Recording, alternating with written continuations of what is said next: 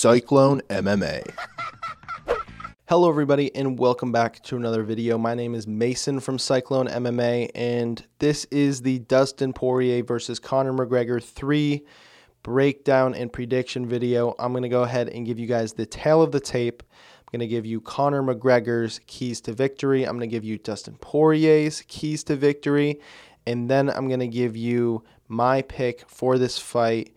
Let's get right into it. There's no need to talk about this anymore. You know what's going on here. Now, neither guy has had a birthday since their previous fight, so they're both 32 years old. They are 5'9". Neither of them have hit a growth spurt. In terms of reach, Conor McGregor has a reach of 74 inches to Dustin Poirier 72. Conor is a pretty long dude. He's got that nice wingspan. Now, in terms of record, they're very similar. Dustin Poirier, 27-6, paid in full. Conor McGregor, 22-5. Surprise, surprise. In terms of their style, they are both strikers. Now, the keys to victory for Conor McGregor. We're going to start off by saying, use all your weapons, bro. This isn't a boxing match. You're not boxing Floyd Mayweather anymore, okay? That was a while ago. That was 2018 or something. 2017? I don't know. It wasn't 2021, I'll tell you that. Conor has so many weapons, but it seems like he's so content to just box with dudes. He's changed up his style. He used to have that karate stance. He was pretty light on his feet. And now he's heavy on the front leg, and he's just more upright, and he's just slinging punches.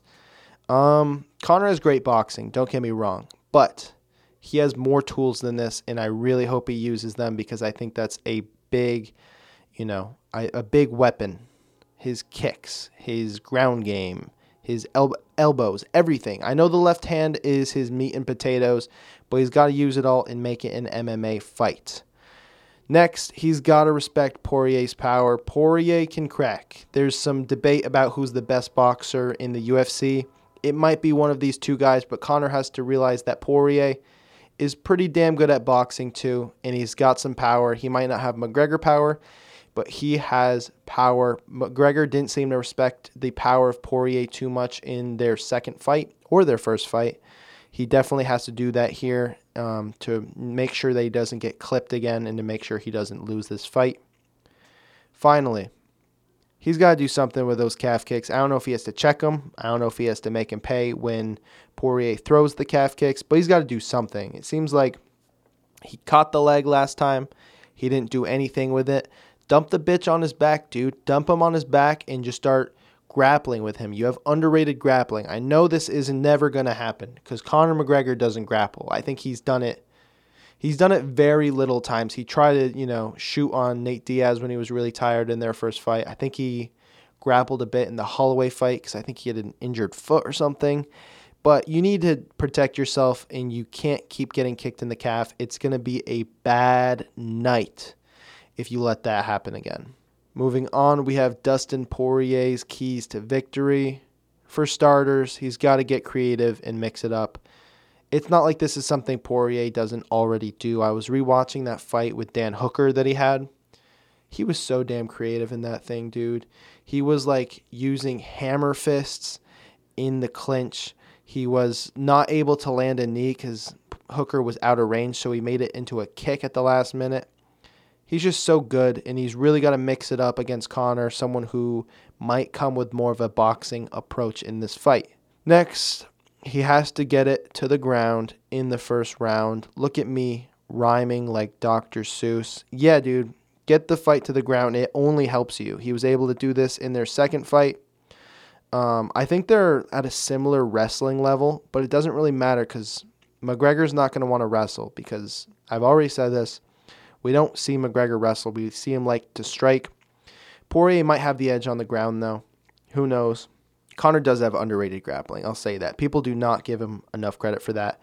But getting the fight to the ground is so huge for Poirier because it makes Conor, have to get up. And that uses energy, and you want to tire the dude.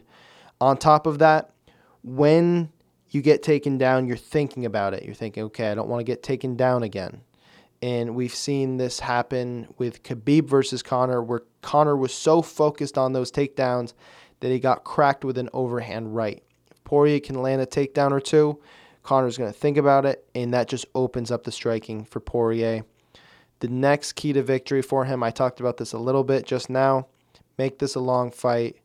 We all know the narrative that Conor McGregor doesn't have the best gas tank. Now, I don't know how true this is. I know it was true in the Nate Diaz fight, but in that fight, he did go up to 170. He had a lot of extra weight, but he did get real tired in both of those fights.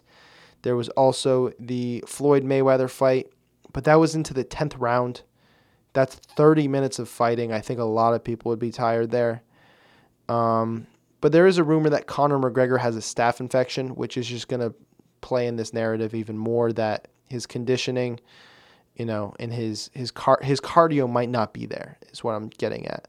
So the longer this fight goes, the more and more it benefits Dustin Poirier. If he can get into those championship rounds, the scale starts to tip towards Poirier in terms of who's going to be the victor for this fight.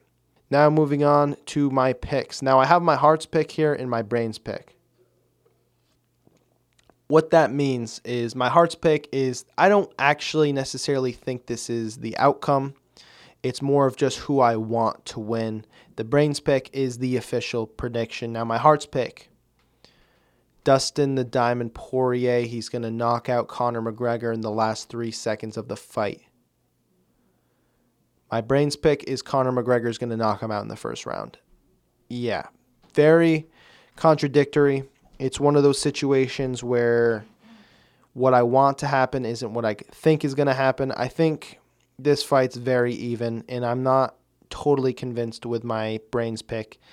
But I think Conor, he's a stud. Poirier is also a stud, but Conor's got a piston of a left hand. I think he's going to make the adjustments needed to get this W. I think he's going to do something to make Poirier pay in terms of those calf kicks. I don't know if it's going to be a counter or a check or what, but I think Conor's going to be able to land the punch, and I think he's going to finish Poirier. I hope that's not the case. I hope it's a war. I hope it's back and forth. It'd be cool if we can see a decision between these two guys, because I can take, I'll take as much of this fight as I can get. I'm excited for this thing, though. It's going to be awesome. Who do you guys have as the winner for this fight? Let me know in the comment section below. Leave me the winner of the fight and how they're going to win and what round they're going to win in. Unless it's a decision, then I'll go all 5 rounds. And then if someone gets it right, you'll get an invisible trophy sent to your house. You're welcome. All right, guys, that's all I got for you. I hope you enjoyed this breakdown and prediction video. If you did, be sure to leave a like down below. Be sure to subscribe if you haven't already. And I will see you all in the next video. Peace.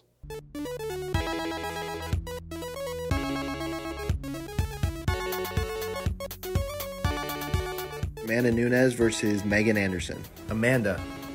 Duh. Next, we got Artem Lobov. We're going to stick him right up at S tier. Just kidding.